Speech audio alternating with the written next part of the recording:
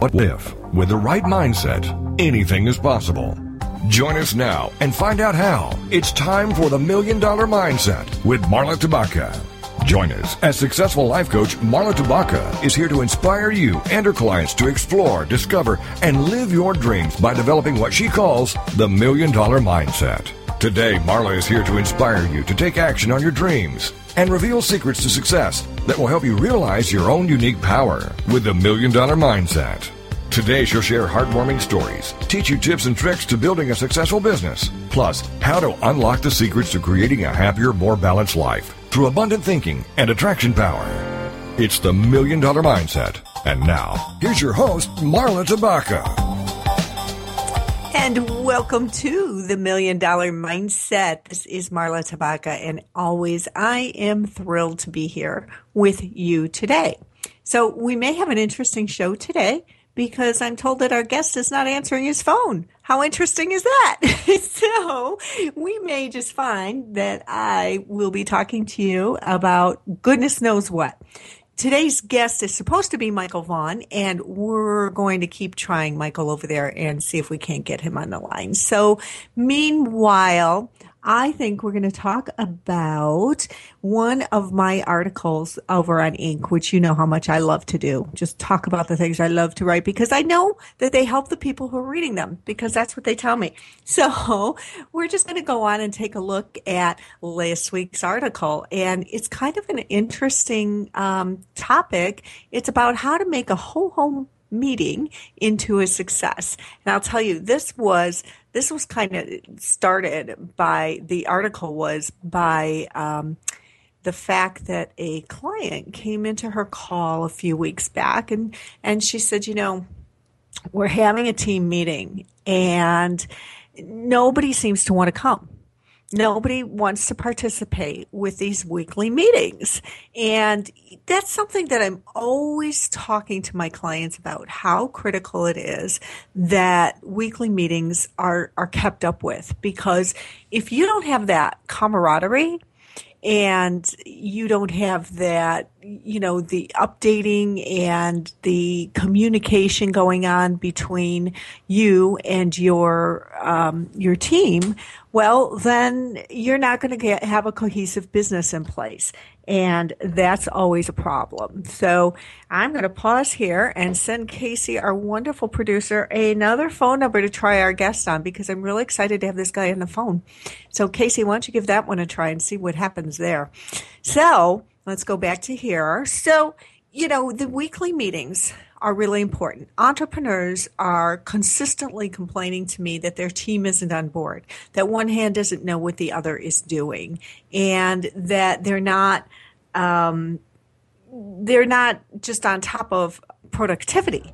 And clients, that you gotta do that. You gotta do those weekly meetings. So one of the warnings that I give my clients when people are resistant to coming to these meetings is that the meetings could be boring, unproductive, and a total waste of time. Well, who wants to come to a bad meeting? Who wants to come to a meeting that just drones on and on and on and doesn't get to the results? Quite some time ago, I coached a gal who was not the owner of her company. She was, what level was she at? I think she was at a director position in a small company with only 10 employees. And she was awesome and the company was awesome. But the entrepreneur herself really loved visiting and chatting an awful lot.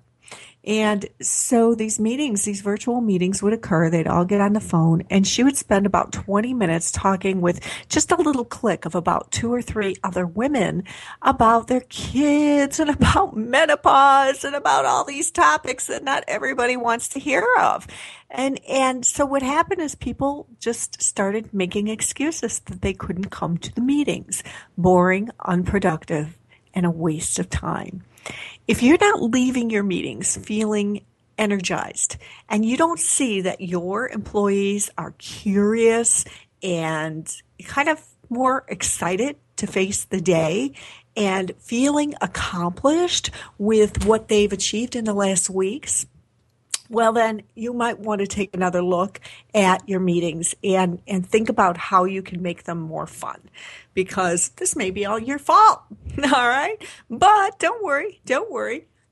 Not everyone is a master at meetings. There is a secret sauce for a great meeting, one that employees will look forward to and will bring you outstanding results. And it boils down to making sure that your meetings achieve a meaningful objective within a set time, meaning have a time limit on your meetings. If they're a half hour, keep them to a half hour. If they're an hour, keep them to an hour. If it's just a 5-minute quick little update, well, then you're going to have to keep it to 5 minutes. But make sure that you determine what is a good length of time for your meetings and stick with it. Keep your employees or whoever is in this type of meeting that you're focusing on right now as we're talking, keep them involved in the meeting. Don't be a talking head. And hold a touch of the unpredictable in your meeting. Now, I am told that our wonderful guest is here with us today, so I'm so excited that we have gotten a hold of Michael. So we're going to continue this talk on meetings. I gave you a few quick tips there, and hopefully those will hold you over. But you can go see this article right on over at inc.com/author/Marla-Tabaka. And the name of it is 7 Steps to Turn a Ho-Hum Meeting into a Success, because there's a lot more there for you. But I hope I gave you some food of thought there as we turn over to today's actual topic. Michael, so glad we found you. Oh, absolutely. Glad to be here. Thank you.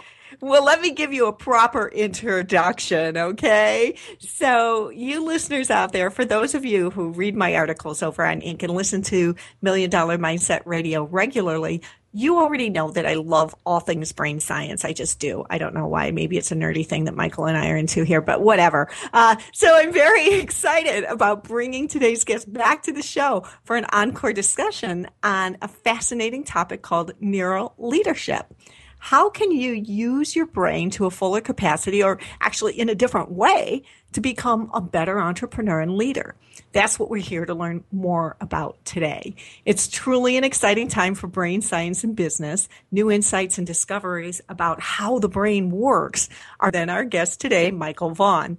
Michael is the CEO of the Regis Company, the global provider of business simulations and experiential learning programs. And he's also the author of a really cool new book called The Energy Effect: Rethinking Thinking to Create Great Leaders and the New Value Worker. So, Michael, it's a pleasure to welcome you back to the Million Dollar Mindset. Thanks for being here today. Oh, absolutely. I just love being part of the show, so thank you.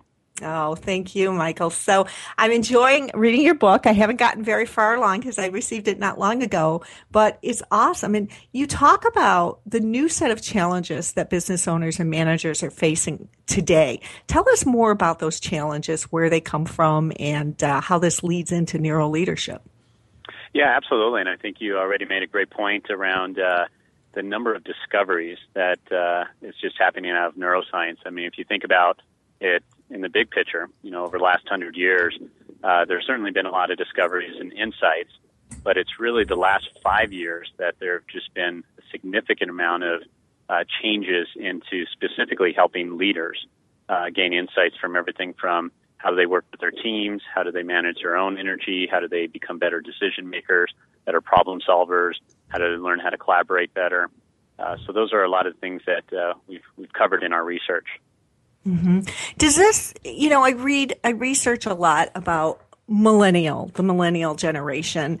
Do you find that in that generation particularly, it's difficult for them to get away from that cloud of information that they were raised on with a different unit in each hand, some sort of a gadget in each hand? Boy, I'll tell you, one of the things that has just been really interesting is studying multitasking. Mm-hmm. And if you look at almost every study done, especially the last couple of years, it really shows that people are not optimized for multitasking. We're optimized for task switching. And what that means is we have to switch between tasks. So we unload, reload, and re-anchor. Unload, reload, and re-anchor to kind of the new task. And granted, we can do that fast, but if you can imagine unloading, reloading, and anchoring throughout the day, what a toll it takes on you mentally and emotionally. Mm-hmm. But even worse, it really shows a decrease in your productivity. It even shows that the young kids, the millennials, who are multitasking more, are actually worse at multitasking than some people who just dabble in multitasking, which I find very interesting. Yeah, certainly. I know. I always tell my clients who may be the hiring managers that, when you see multitasking on a resume nowadays, warning, it's not considered such a hot thing anymore, right? No, not at all. It should be like, how do you really balance your day? When are you more efficient? What types of decisions and how do you approach decision making? I think those are a heck of a lot better questions, and you're going to get the right people, and not ones that can play on multiple devices at once. But I want to ask you this next question so we can start pondering it. Neuroleadership is an interesting term. Tell us what it means. What is neuroleadership? Yeah, so one of the things that, as we were doing our research over the last 10 years, specifically using business simulations, we really started picking up on a lot of habits of thought. And we started then looking into the research, specifically in neuroscience, and it started to help us define these different, neural leadership principles that help leaders become more effective, specifically in the areas of problem solving and decision making and collaboration. Okay. All right, great. So we're going to go into our first break of the show here. And when we come back, I'd love to talk about, in today's business landscape, what does every leader need to know about neuroleadership, how they can understand more about the brain science to use what you're learning and what you're at the forefront of to their advantage to become a better leader who perhaps has stronger communication skills, because as a business coach, that's one of the things that I see that leaders today often lack in that area. So those are the things I'd love to talk about. We'll be right back.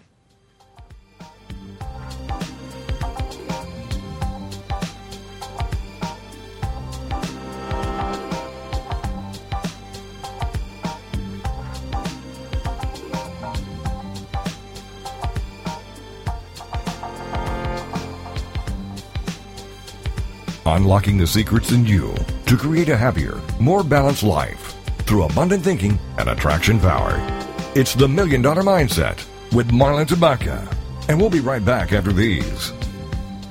It's time to uncover the inspired team leader within you.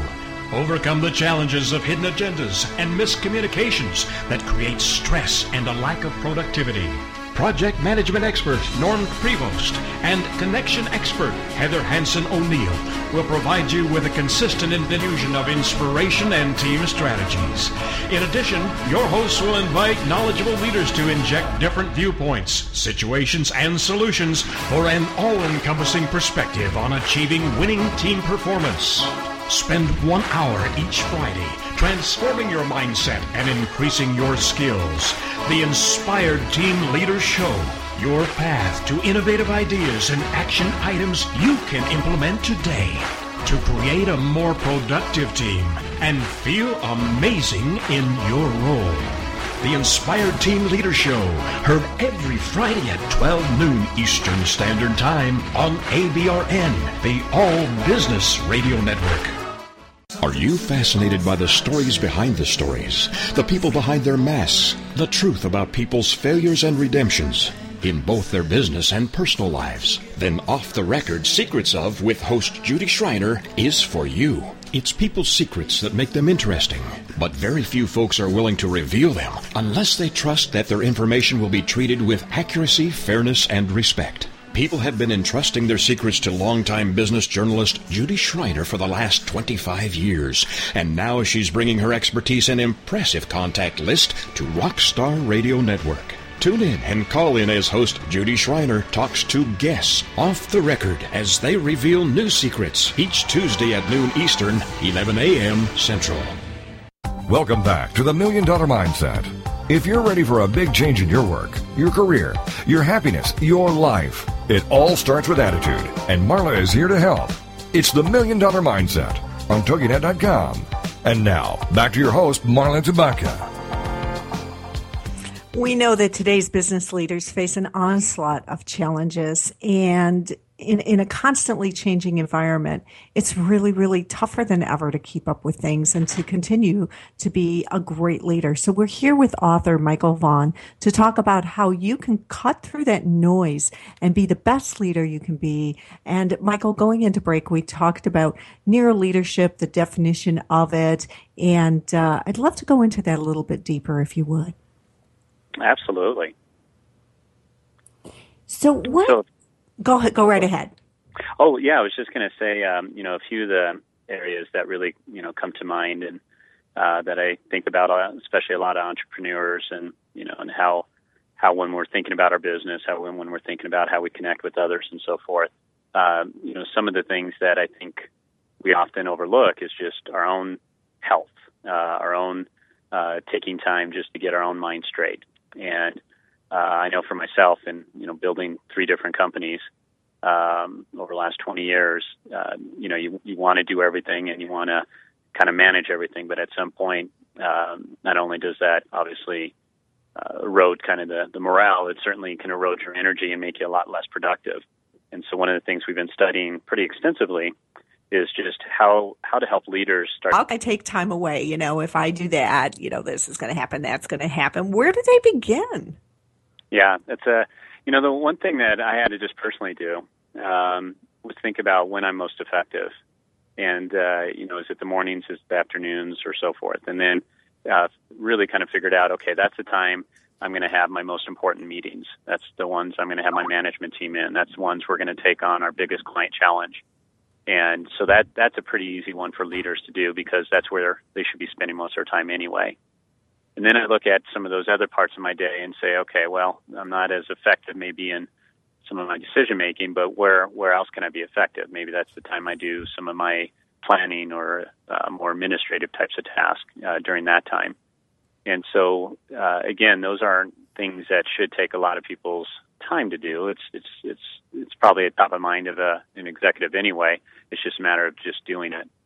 Otherwise, we get in these awful vicious cycles. The idea is, you don't sleep much, and then you drink coffee, and then you're high on the coffee all day, and then at night you have the wine, and then that impacts your sleep. And that just creates this awful vicious cycle. And so it really, to be a great leader, you got to break away from those vicious cycles and, really start establishing more of those virtuous cycles. In your book, Michael, you talk about something that you call value skills. Could you tell us more about value skills? Yeah, one of the things we were looking at being a training organization. So we work with pretty much top executives of Fortune 500 companies all over the world. And what we've been doing is we put them into these simulations. And this is an environment, much like if you think of a flight simulator, we create a business simulator where these executives are running their company within the simulation. And they're making everything from sales, advertising, marketing types of decisions, operations decisions, and they see how those decisions play out. Now, it's not predictive, but it is to help them really think through their strategies, to think through the bigger system, that they're working in, to think through their market. And what we realized over the years is that instead of trying to boil the ocean and teach leaders all these different competencies, I mean, if you look at some of the competencies, they say to become a leader, you need, these 64 competencies, and the smallest one I ever found was like 13 competencies. And the bottom line is I've never met a leader to even have more than 5 or 10 of those. I mean, Wow. It's just too darn hard to, do all those skills. So then what we decided to do is, well, what is it that makes a leader valuable? At the end of the day, how is a leader's value really going to be measured? If the board is sitting there looking at their performance, they're going to be looking at, did this leader make good decisions? Mm-hmm. And were they able to solve the real difficult problems, whether it means getting the products to market or whether it means expanding into a new market, dealing with a client issue. So it's the types of problems. And then at the end of the day, a leader is only as good as their team. And so it's around how well did they collaborate. Most of our audience here in Million Dollar Mindset is a small, micro, actually, even solopreneur type of business owner. But for those with employees, we aren't all blessed enough to have a Regis company behind us. So I wish we were. What are some of the things that, an entrepreneur who doesn't necessarily have a right-hand person to work with and, has a small team, what are some of the things they can do to better improve their skills and those value sets and such? Yeah, if we look at just some of the basic things from kind of the neuro leadership, one is around just the social need of the brain. If you look at Matt Lieberman's out of UCLA, he's written some wonderful books around this, and he really talks about the brain is predominantly wired in a social context. And so, a lot of times as leaders, we kind of forget about that. And because we're so busy trying to, keep the tasks and do the things in front of us, we forget about the important. I think that would be one important area. I'm trying to think of another might be, when you do have a few employees, a big one that we see is kind of this balancing the need for autonomy. Leaders like to have their hands in everything, so we tend to try to micromanage a lot of things. And what we're inevitably doing is really eroding someone else's autonomy. People need and desire that autonomy. Now, at the same time, too much autonomy is not good either. So that's where good leadership really comes in, is trying to balance how much freedom you give people, but also how much clarity and direction of your expectations that they need to be successful within the autonomy you give them.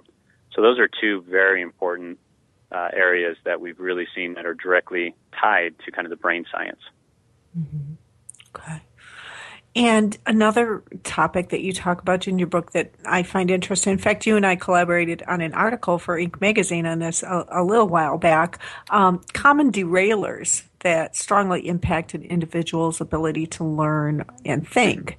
And one of the derailers that you talk about is fear, which, is just, people don't want to admit it, right? But it's prevalent, especially in high-risk enterprises, and entrepreneurialism is certainly one of those. So let's talk a little bit about the most common forms of fear that you encounter when you're working with your clients and in your research, and how an employer can, A, face that fear head on, and B, or whatever you recommend, and B, help their teams to be more aware and not go down the rabbit hole.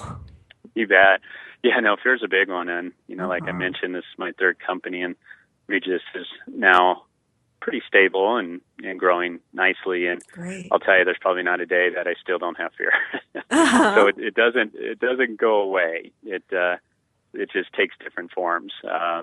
Certainly blessed with a lot of amazing people around me. So, but the fears are still there. Everything from, you're always thinking about cash and cash flow. You're always thinking about clients and bringing on new clients. You're always thinking about the pipeline and burning down the backlog. You're thinking about the quality of the products. There's always something to worry about. But what we have found that, when you're faced with the fear, it's always going to be there. So you can't just get rid of it. But you can do something it's called reappraisal or reframing. And what we found is when leaders can almost kind of separate themselves from that fear. And sometimes we call it going, taking higher ground or going to the balcony, if you will. Mm-hmm. And what that means is you kind of separate yourself from being in the middle of that fear or, that issue, and taking on a new perspective. What's another way to look at it? Look at it from the client's perspective, look at it from a board member's perspective, look at it from an employee's perspective, and just trying to gain those different perspectives. And sometimes just merely separating yourself and reframing it, not putting it in the negative terms, but not necessarily putting the positive either, to spin a certain way of looking at this. The words that we choose to use as leaders are so powerful in just defining our own thinking and defining those around us. So that reframing is a very powerful technique for dealing with the fear. Yeah, it really is. And when I'm working with an individual, I like to take them to the place that they don't like to go so much, but asking the question, okay, what is the worst possible thing that can happen? Because Yep. when we really go down that path and we look at the worst possible thing that can happen, we realize, you know what, it's not so bad. But, we spend this time just sort of, it's disproportionate to what is reality after we mull it around in our brain for so long. Yeah. Oh, isn't it amazing how we create much bigger stories in our mind than we create in the real world. Yeah. We're all probably really, really guilty of that one, and so it's important too. I think when we come back, I'd love your insight on this, if you have any, about dealing with employees when things may not, or they perceive things aren't going so well with the company, and how to help employees to stay present and not get carried away and start worrying about their jobs, or however we can put that, whatever kinds of things you might see, because that's an important one for us. So we are going to go into break, and we'll be back after this break with Michael Vaughan, and you can learn more about Regis Company at Regis, REGIS company.com.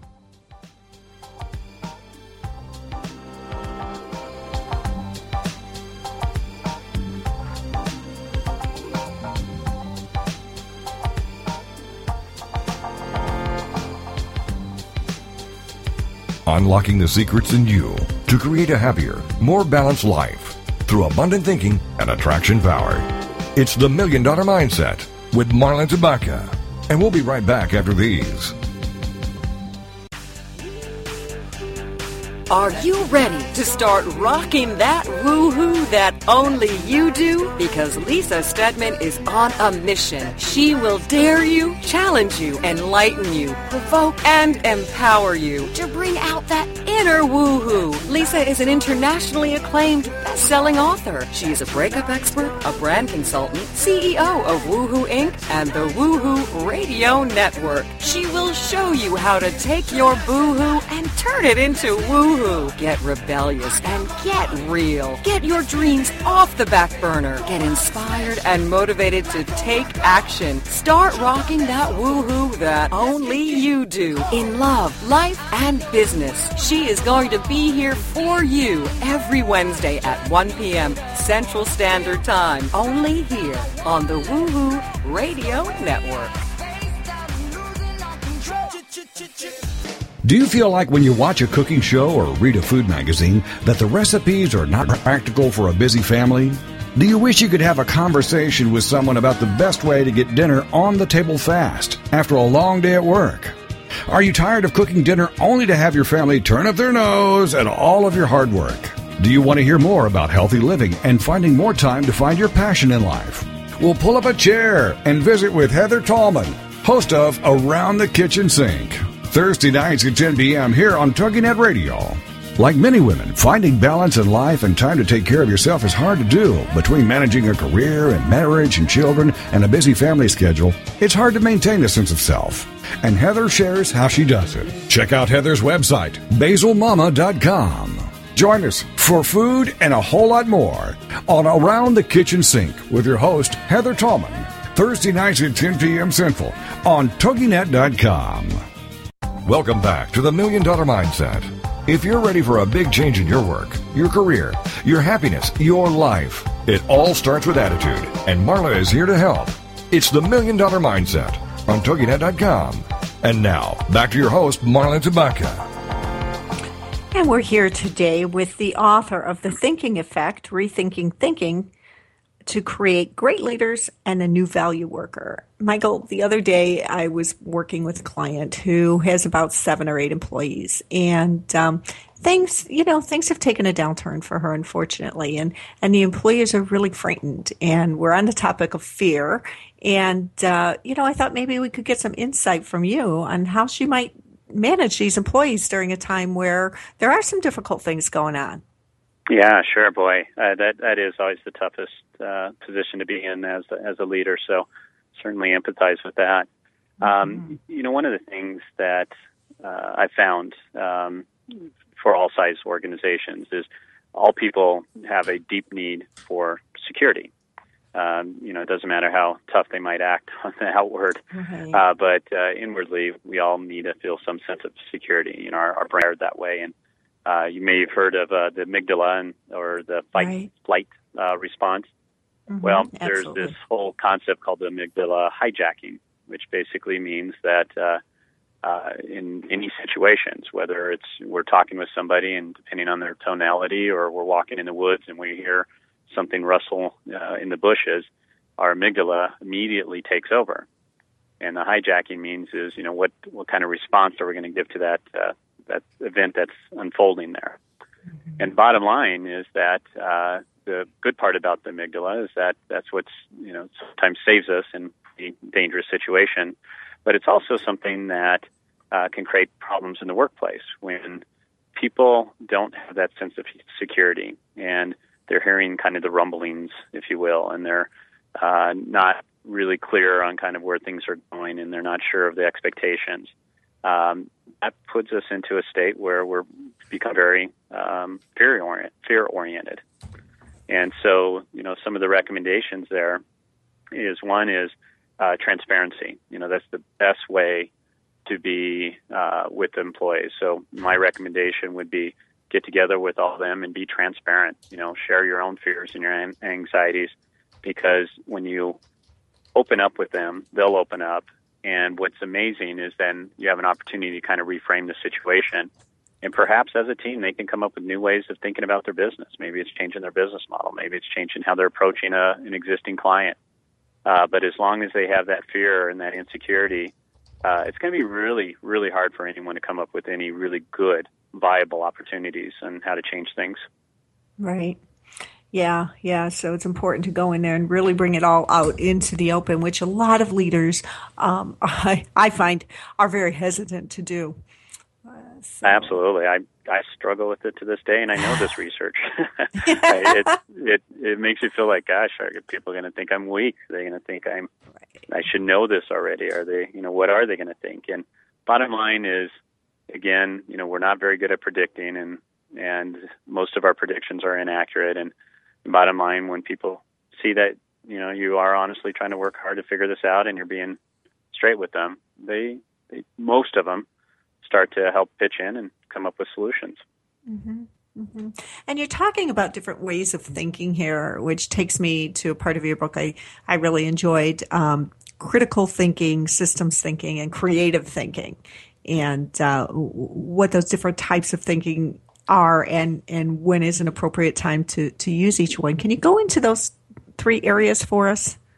Sure. Yeah. One of the things, and we call those the core abilities, and we call them the core abilities because we believe that every person has these abilities. Now, we've probably developed one or two of them a little more so over the years than others.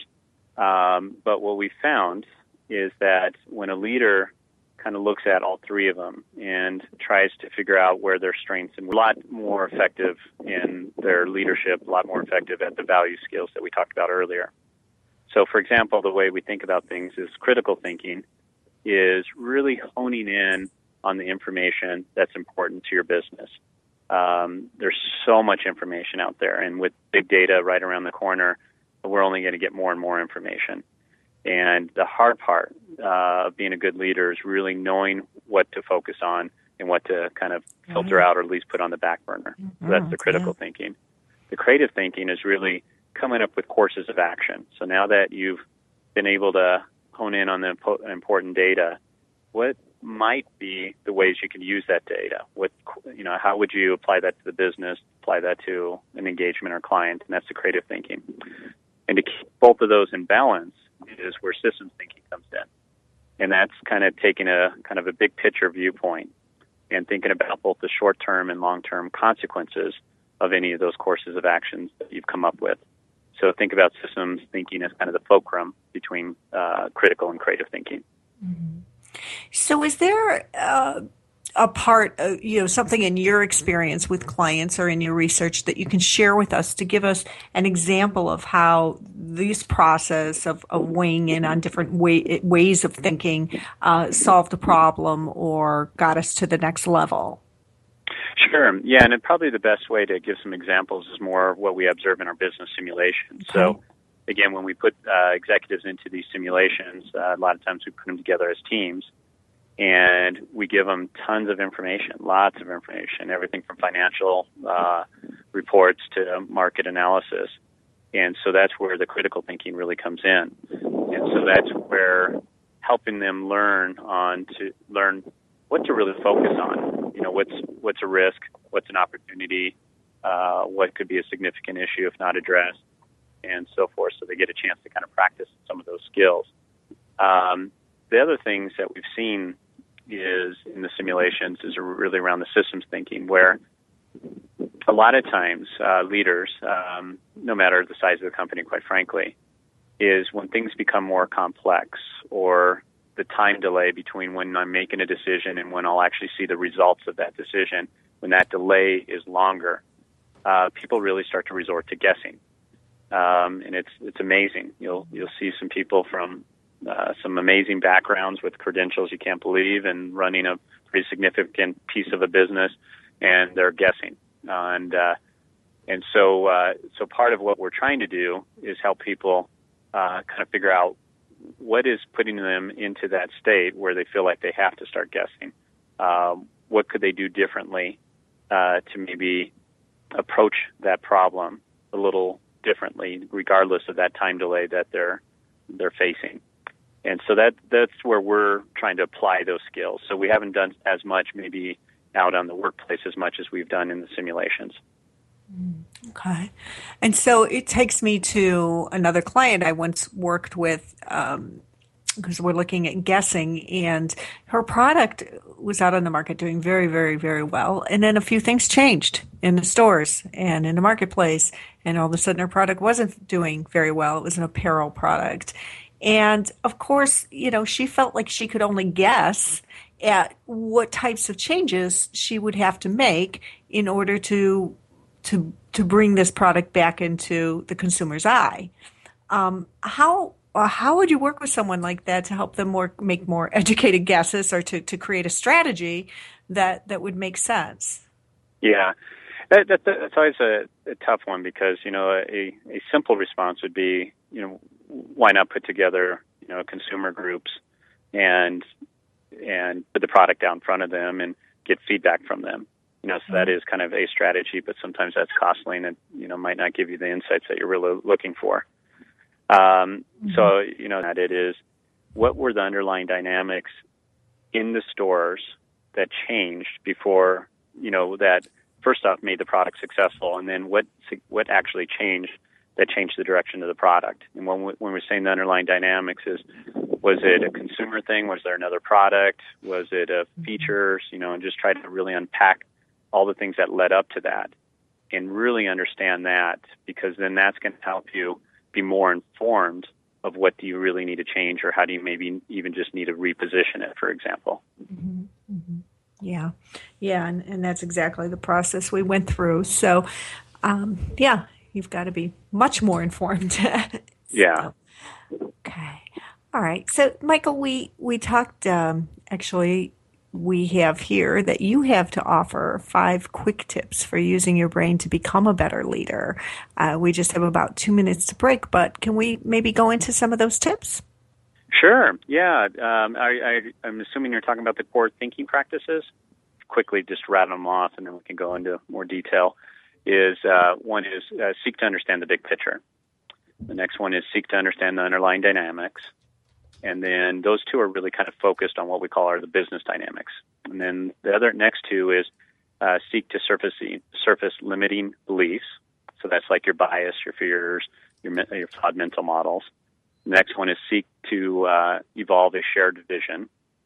And then the fifth one is called seek to create systemic change.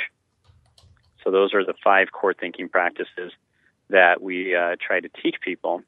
So when they're outside of the simulations in the real world and they're confronted with a complex problem or a pretty difficult decision, they use the core thinking practices along with some what are called guideposts, which are a whole series of questions that are associated with each of the practices to help them process and hopefully make a better decision. Mm-hmm. Okay, perfect. So we are going to go into break, and I'd like to remind everyone, if you would, visit me over on Inc. and check out the rest of what we were talking about at the top of the show, the 7 steps to turn your ho-hum meetings into a success, because Business Coach here is telling you got to have those staff meetings. And so if your employees don't want to come to them and don't come willingly, you might take a look at how you're holding those meetings and how you're conducting them, and what's going on with those meetings. And so wake them up a little bit, give them a dose of the unexpected, get them involved, and hold a good meeting, a good productive meeting. And you'll see a huge difference in your business. You will. Those weekly meetings can make all the difference in the world. So we will be back with Michael Vaughan right after this break. Thank you so much for joining us here today.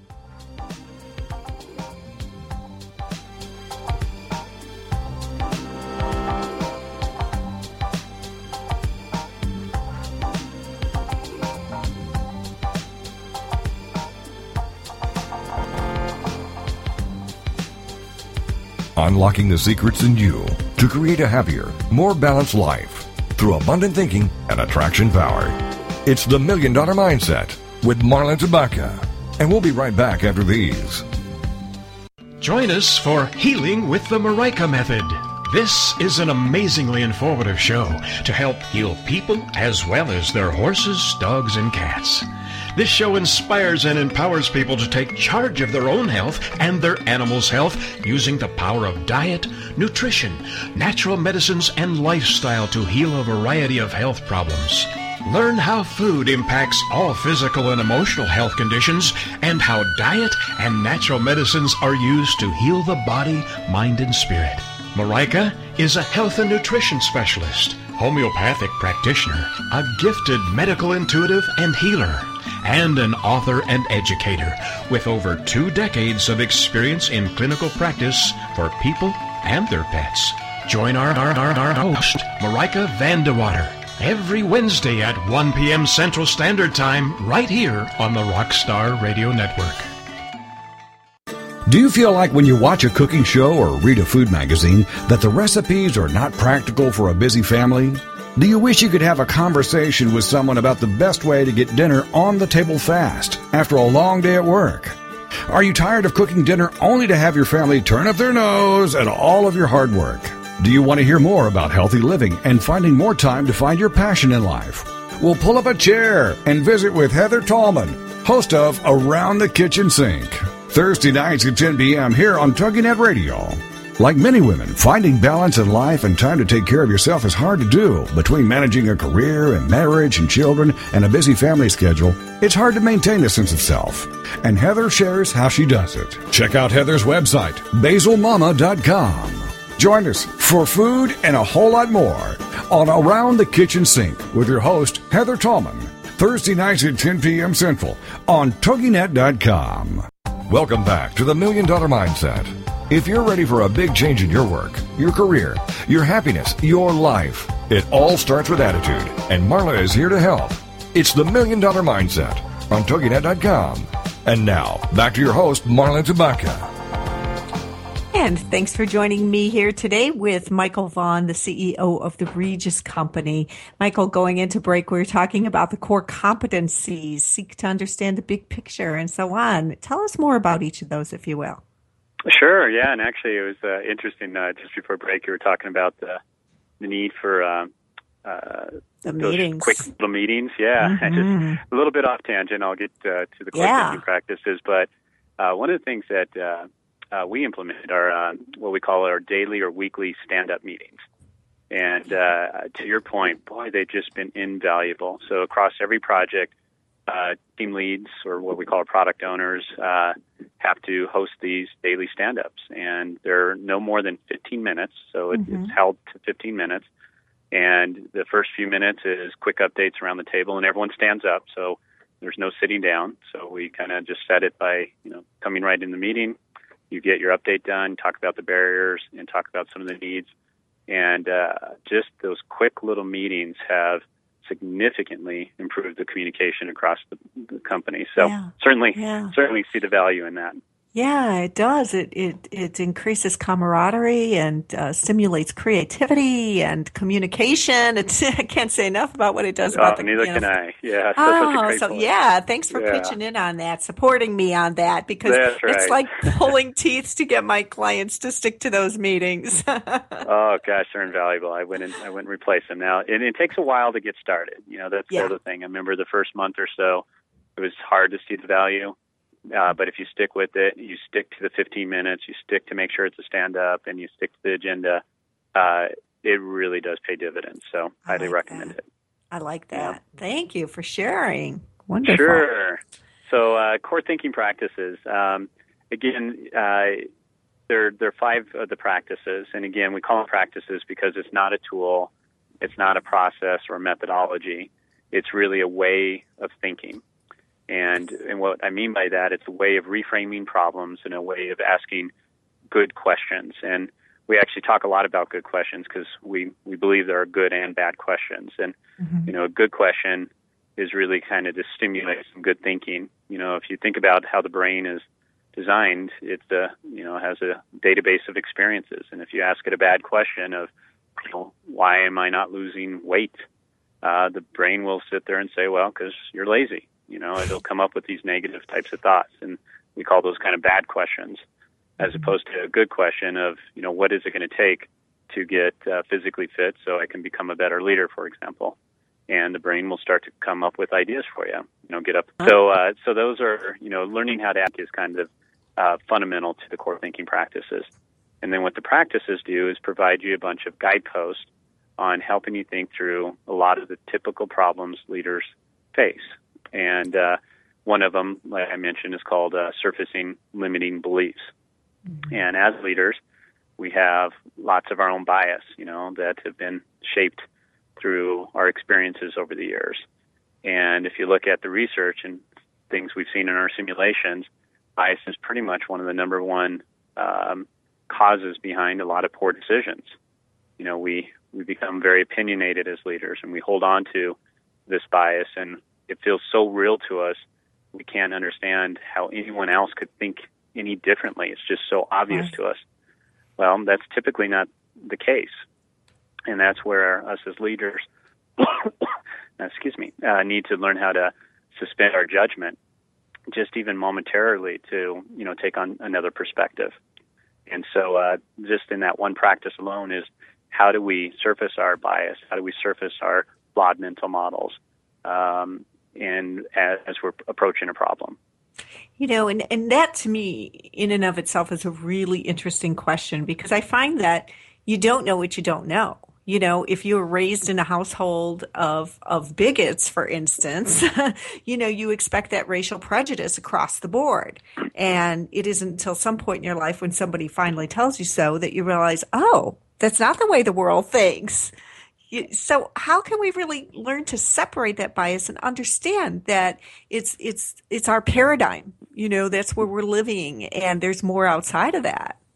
Yeah, it's a good question. And the truth of it is, it's really hard. Yeah. Because we have these bias, and a lot of times we're not even aware that it's being applied to the information that we're receiving. Mm-hmm. They're called blind spots. They're called whatever. And so really what you have to do is, I believe it's so darn important, and then having that coach or that management team help you look at it from different perspectives. And it's through that process that you'll become aware that, geez, I've been holding on to this thinking for a long time, right, and it might not be the best thing. And that's when you might be willing to replace it with a new way of thinking. So it's more of a process. You can't all of a sudden put a trigger and become aware of your bias.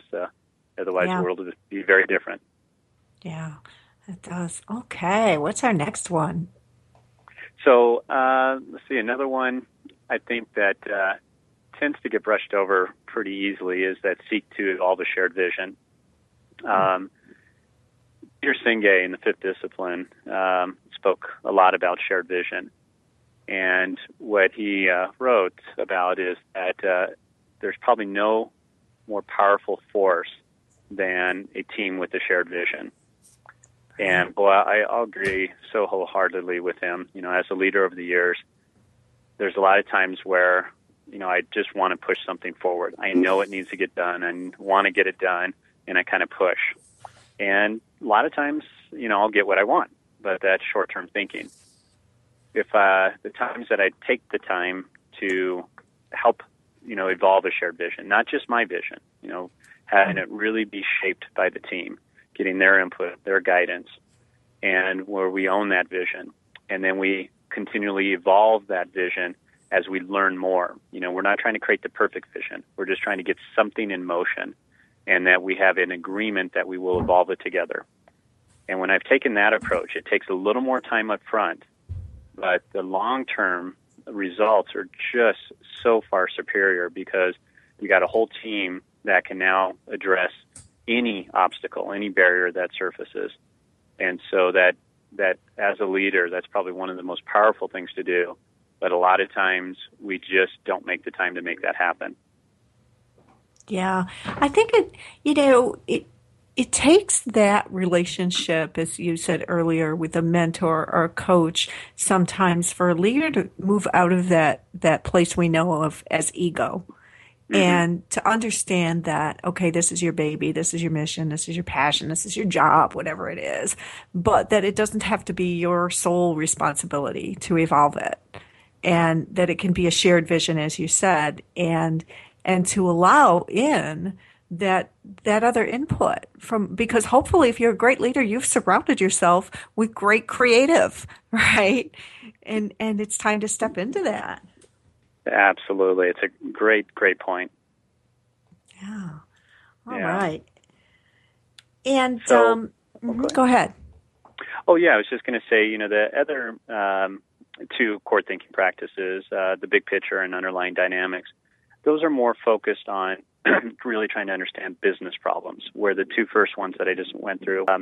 So the seeking the big picture, what that really means is, as leaders, it is so hard to not get involved in all the different aspects or parts of the business.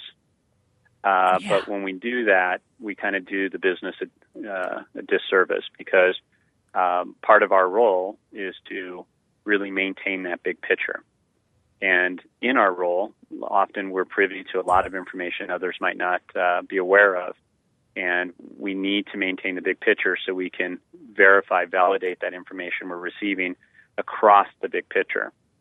And it goes back to kind of the systems thinking principles. It's in order to make systemic change, you have to understand the big picture. You can't just fix a part because in doing so, it might actually create another problem somewhere else in the business. And we call that, and actually Peter Singay called that a fix that fails.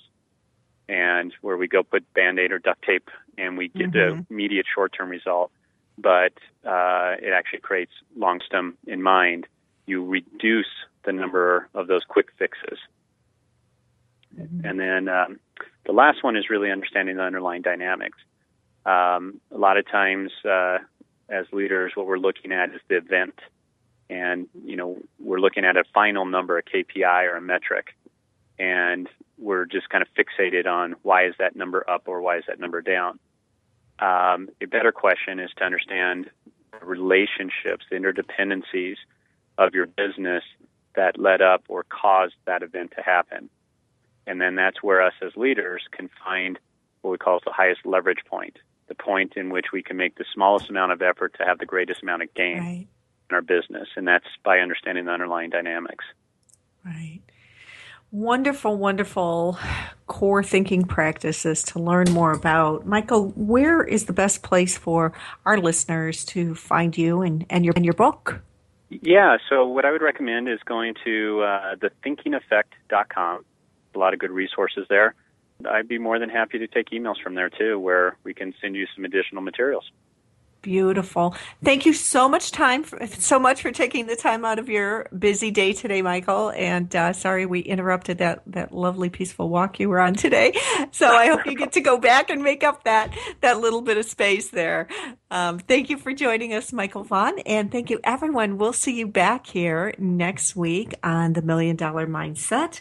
And meanwhile, please make sure to head over to inc.com/author facebook.com/Marla-Tabaka, or you can contact me at marla@marlatabaka.com.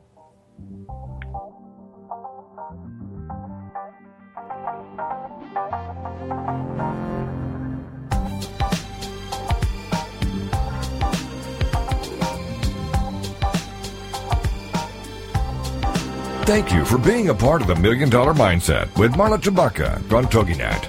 If you've always known there was more out there for you, but you just weren't sure how to get there,